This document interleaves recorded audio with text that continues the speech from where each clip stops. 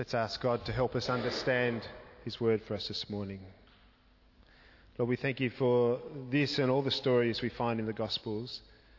We thank you for how they show us more of your nature and more of people's responses to you. Open our hearts to hear your Spirit. Touch those things that we need to hear this morning. In Jesus' name, amen. So a couple of strange interactions in those two stories there, and it's good to remember that the stories recorded in the Gospel accounts are really, really condensed stories. They give us only the basic information that's required to convey the meaning that the writer wanted to convey. So if you were reading about this event in the Sydney Morning Herald, for example, or the Woman's Day or something like that, you would probably get a lot more information, background information about the family circumstances of the Syrophoenician woman, for example, what it was like to have a child who was demon-possessed, and how that was for the rest of the family, and the younger brother would have a little piece in there as well. We don't get any of that in this story. It's really, really bare-bones storytelling. No extra information is offered. And so we have a situation here where things are quite extreme. It's an extreme encounter, I would put to you. Jesus was getting very, very focused. Did you notice that he was trying to get around without people seeing him? Which is kind of strange, because we've always thought Jesus wanted people to follow him, didn't he? Well, we'll say more about that later.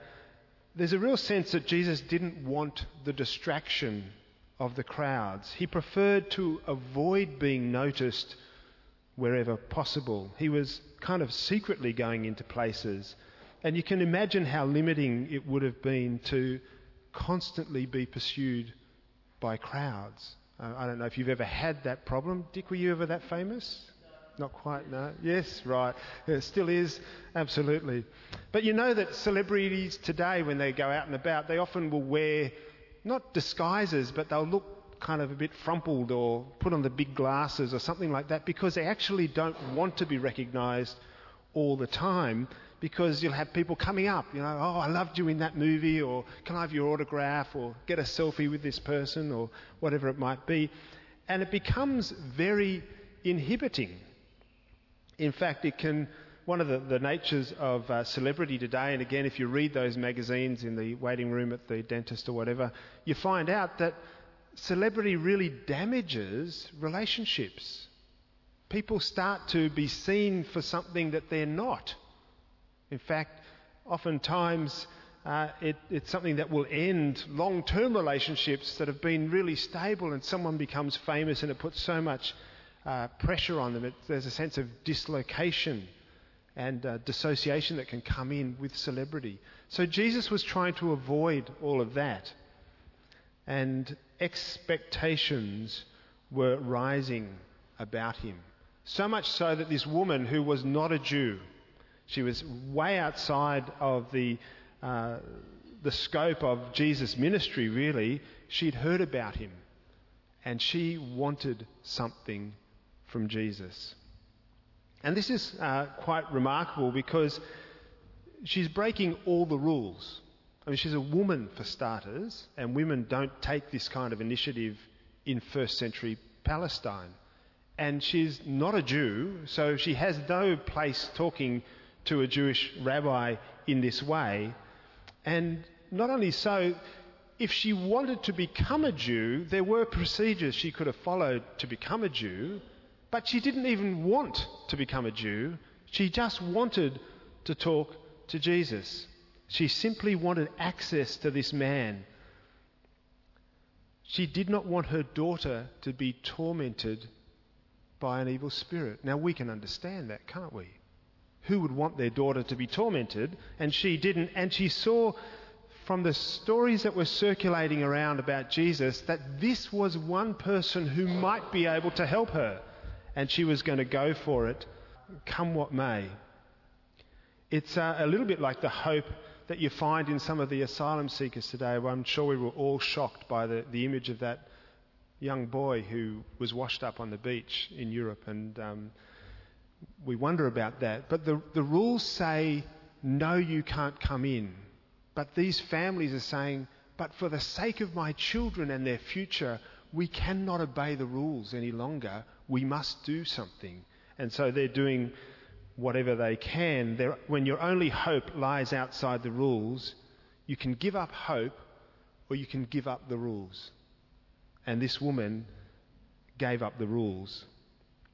And the conversation was brutally direct. I don't know if you heard this in the reading, but there's nothing at all polite about this interaction.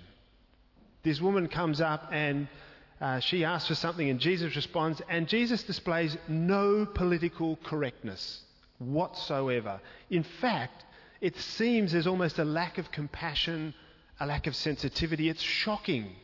The words of this story are shocking. And again, we didn't get the full discourse. Maybe it was a bit softer originally, but the gist of it, quite punishing, quite in your face. Each person's intent is made really plain, and the guts of what they're saying is quite explicit in the text. It goes a bit like this. The woman says, Jesus, please heal my daughter. Jesus says, what? You're like a dog to me. The woman says, yes, but even dogs get to eat scraps. And Jesus says, fair enough, it's done. It's pretty brutal, isn't it? Is that the Jesus you know who treats people like that? It's an intense little interaction. So let's explore it a bit further. Here is a move beyond boundaries that were normal in social interactions. Here's a woman who has no right. She's not a Jew. She's not planning to become a Jew. She has no right to be in this conversation. You'll remember earlier this year, the Australian government managed to get Peter Greste out of an Egyptian jail. He was a reporter for Al Jazeera, happens to be an Australian citizen. He was in jail for supposedly supporting an outlawed group who formerly were in government in Egypt. And he and two of his colleagues, who were not Australians, were arrested and put into jail. And the Australian authorities got Peter out and back to Australia. And his two colleagues are still in jail. They had no right to expect help from the Australian government, and they got no help from the Australian government.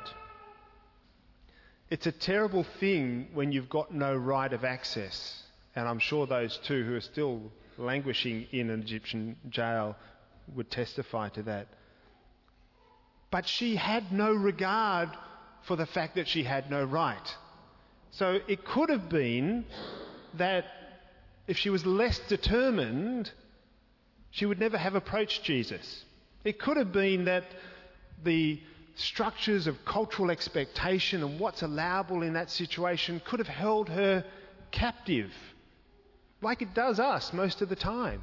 It could have been that what's allowable, what's socially acceptable, what's politically correct, what's all those sorts of things that we kind of know because we soak it up in the environment, may have held her so that she never said anything to Jesus. It could have been that. About May last year, my dad died, suddenly in bed. And we had a funeral, and it was a great funeral, and I got to speak there, and lots of people said lots of really lovely things, because my dad was indeed a lovely man. And that evening after the funeral, the family got together for dinner, and we sat around, and there was something that wasn't present about Dad in all that had happened during the day. And I really wanted my dad to the memory of my dad to be present. And so, as you might be aware, the kind of custom at funerals is you say nice things. It's a good thing to do. It helps the grieving process when you say nice things about the person that's died. But of course, no person is completely nice. And if you really want the whole person to be in the memory, there's other things that need to be said too. And we were sitting around the table, and I thought, you know what, I've just got to raise this with the family. And I said, I'm really sad because Dad was mostly absent from my life. Like, he was a really nice guy, and he was more absent in his latter years than when I was growing up. But he found being a father a bit tricky, and he retreated to work, and he worked 6.5 days a week, and a great provider for the family, which was fantastic for us, but he wasn't there. And I needed that to be present in the conversation so that I could acknowledge the good as well as the difficult. And it wasn't a judgment, and it wasn't a rejection. It was just that for me, and I know my younger brother and my older sister both went, yeah, that's true. And my mum, who had an interesting relationship with my dad, your father never da-da-da. So she thought that was quite fun. But it made it a more real situation for us, and in a sense, Dad's memory was more present to us. It was risky. It was outside the convention where you say nice things only, but it was important to do. My youngest sister found it very difficult, interestingly, so we talked about that later. But here, the Syrophoenician woman, there were conventions that would have held her in place, and she decided those conventions were going to be nothing for her because her daughter was suffering and this man might be able to help her. So she went for it. She had no doubts either. She had no right, but she had no regard for the fact that she had no right, and she had no doubt that Jesus could help her. And how do we know that? Because Jesus' response must have really tested her.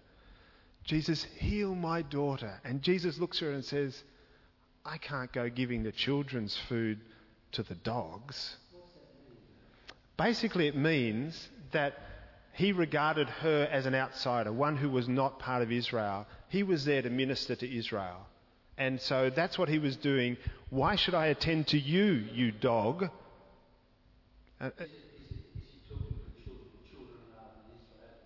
Yeah, that's right. So God's children, the people of Israel, everyone else, dogs. And that would have been a commonly held understanding amongst the Jews at that time. You know, they had a pretty high self-esteem. We are God's chosen people, and everyone else is not, basically. And so he was speaking the understanding of his day in that sense. Now, whether he believed that or not, well, clearly he didn't, because he then goes ahead and actually heals. But the woman is interesting to note. If she'd had any doubt at all, that response would have been offensive to her. But the story doesn't indicate any offence at all. In fact, quick as a heartbeat, she responds with, yes, I know that. But even the dogs get the scraps under the table. Even though I'm not worthy, even though I'm outside, even though I have no right to be here, there must be some left over you can give to my child. So focused, so trusting, without doubt, she responds, quick as a wink, like that. Like water off a duck's back, that rebuke to her. She doesn't even hear it. She doesn't even feel what that means. She's, no, come on. Even though, come on, you've got something for me. Quite a remarkable woman, I put to you. I mean, to put yourself in that situation, crossing all those boundaries and getting that rebuke and still crying out, and then Jesus, of course, does the healing instantly. The second story is less dramatic in a way. This deaf and dumb fellow in the Decapolis area, and Jesus takes him aside and does this very unhygienic thing. It's interesting that he says to the man when he's healed him, don't tell anybody. And this mirrors the beginning where Jesus is sneaking into people's houses. And, you know, we've always been accustomed to say, tell everybody about Jesus. And here's Jesus saying, don't tell anybody about me. And we could wonder about that. And even as I think about that, what was Jesus expecting would happen? A man who was deaf and couldn't speak properly suddenly can hear and can speak okay. People are going to ask questions. What happened to you? Well, I can't tell you. No, that's not going to wash. So, a guy healed me. Who? And even if you tried to leave Jesus' name out of it, imagine the pressure of someone going, no, what happened? This is amazing. Because it would have been amazing. How would you respond to that kind of social pressure? Jesus has told you, don't tell anyone. but you're manifestly changed. And they're asking, what do you do? Is that a fair ask by Jesus? Was it a secret ploy, him knowing human psychology so well that if you tell people not to say something, they're far more likely to say it? That'd be tricky. I think that Jesus understood that following him and following the flow were quite different things, and oftentimes people were just following the flow. So when people blabbed about being healed, and it was quite an exciting thing, what's the first thing that springs to your mind? Oh, Aunt Bertha could use that. Or, I've got a crook back. I could go and get a bit of healing too.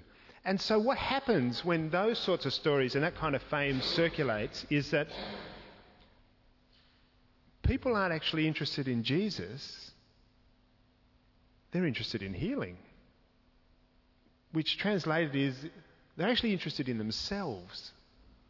They're trying to go and get something. It's like, if we started giving out $100 bills. No, everyone would be into that, eh? Because why not? And so when there's this kind of celebrity thing or this fame about someone who can heal, they're no longer interested in Jesus as a person and who he is and what he represents. They're after what they can get from him. And that's a very different dynamic. And as we were saying before, celebrity tends to shroud a person. It doesn't reveal them to us. Most often, and even if you do happen to read those magazines that tell you about George Clooney or this person or that person, what tends to happen is we start to imagine them in the form that we would like them to be. No, you read a little bit about, they married that really gorgeous person. Wouldn't it be great to marry that gorgeous person? And we project onto them our own hopes and desires, and they are no longer, who knows anything about any of these people? What they struggle with, what their upbringing was like, what their nightmares are, what they really like to do, which is probably be left alone. We project our own desires on. Celebrity is never about the actual person. It's always about an escape from reality and the mundane. Escape from what we find difficult. That's what celebrity is always about. We make the celebrity into what we need them to be for us. And I think Jesus really understood that, and he didn't want to be the victim of the crowd's desire to make him their answer to their thing. He had another agenda. And that's why he takes this man aside and operates in a way that he doesn't do in other places. He does use spit in other places, but the finger in the ear thing and the spitting on the tongue, you wouldn't get away with that in today's OH&S environment, let me tell you. But he takes the man aside and he responds in a unique way. He's deaf, so he can't hear Jesus say anything, so he doesn't say anything. He does some stuff. And he responds in a unique way to this individual, just as he responded in a unique way to the Syrophoenician woman. Jesus wants to meet people, respond to them, and have them respond to his care for them. He doesn't want to be a target of a whole bunch of expectations. And you see, the thing about that is that Jesus always offers more than we're after, because we don't even know what we need, like Jesus knows what we need. Often our friends know more about what we need than we do, because they're objective. They can see it in us. We couldn't possibly ask for all the good things that we need because we don't know them, and some of them we wouldn't want, because we're kind of happy with our making do on our own terms kind of thing, if you know what I mean. So, desperate times mean desperate measures. The Syrophoenician woman was desperate. She crossed the boundaries. She persisted even though Jesus tried to bat her off, as it were. I don't think he really did try. I think he was just mouthing, "What are you doing here? Don't you know that you're a dog and I'm a Jew?" And she said, "Yep, whatever, heal my daughter." He said, "Okay, Done. Jesus responds uniquely to her and uniquely to the deaf man. He gets us and what we need.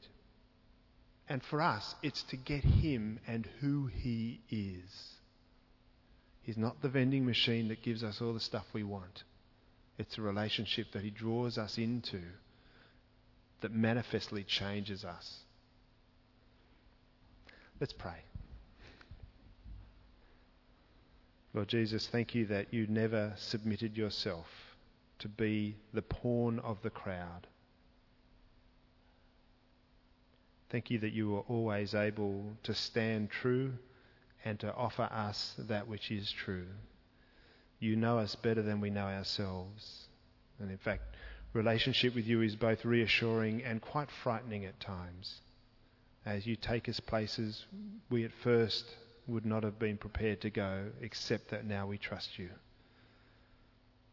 We thank you that you know us that well and you lead us in these ways that we might be transformed and so share your love and your glory in this world. In your precious name. Amen.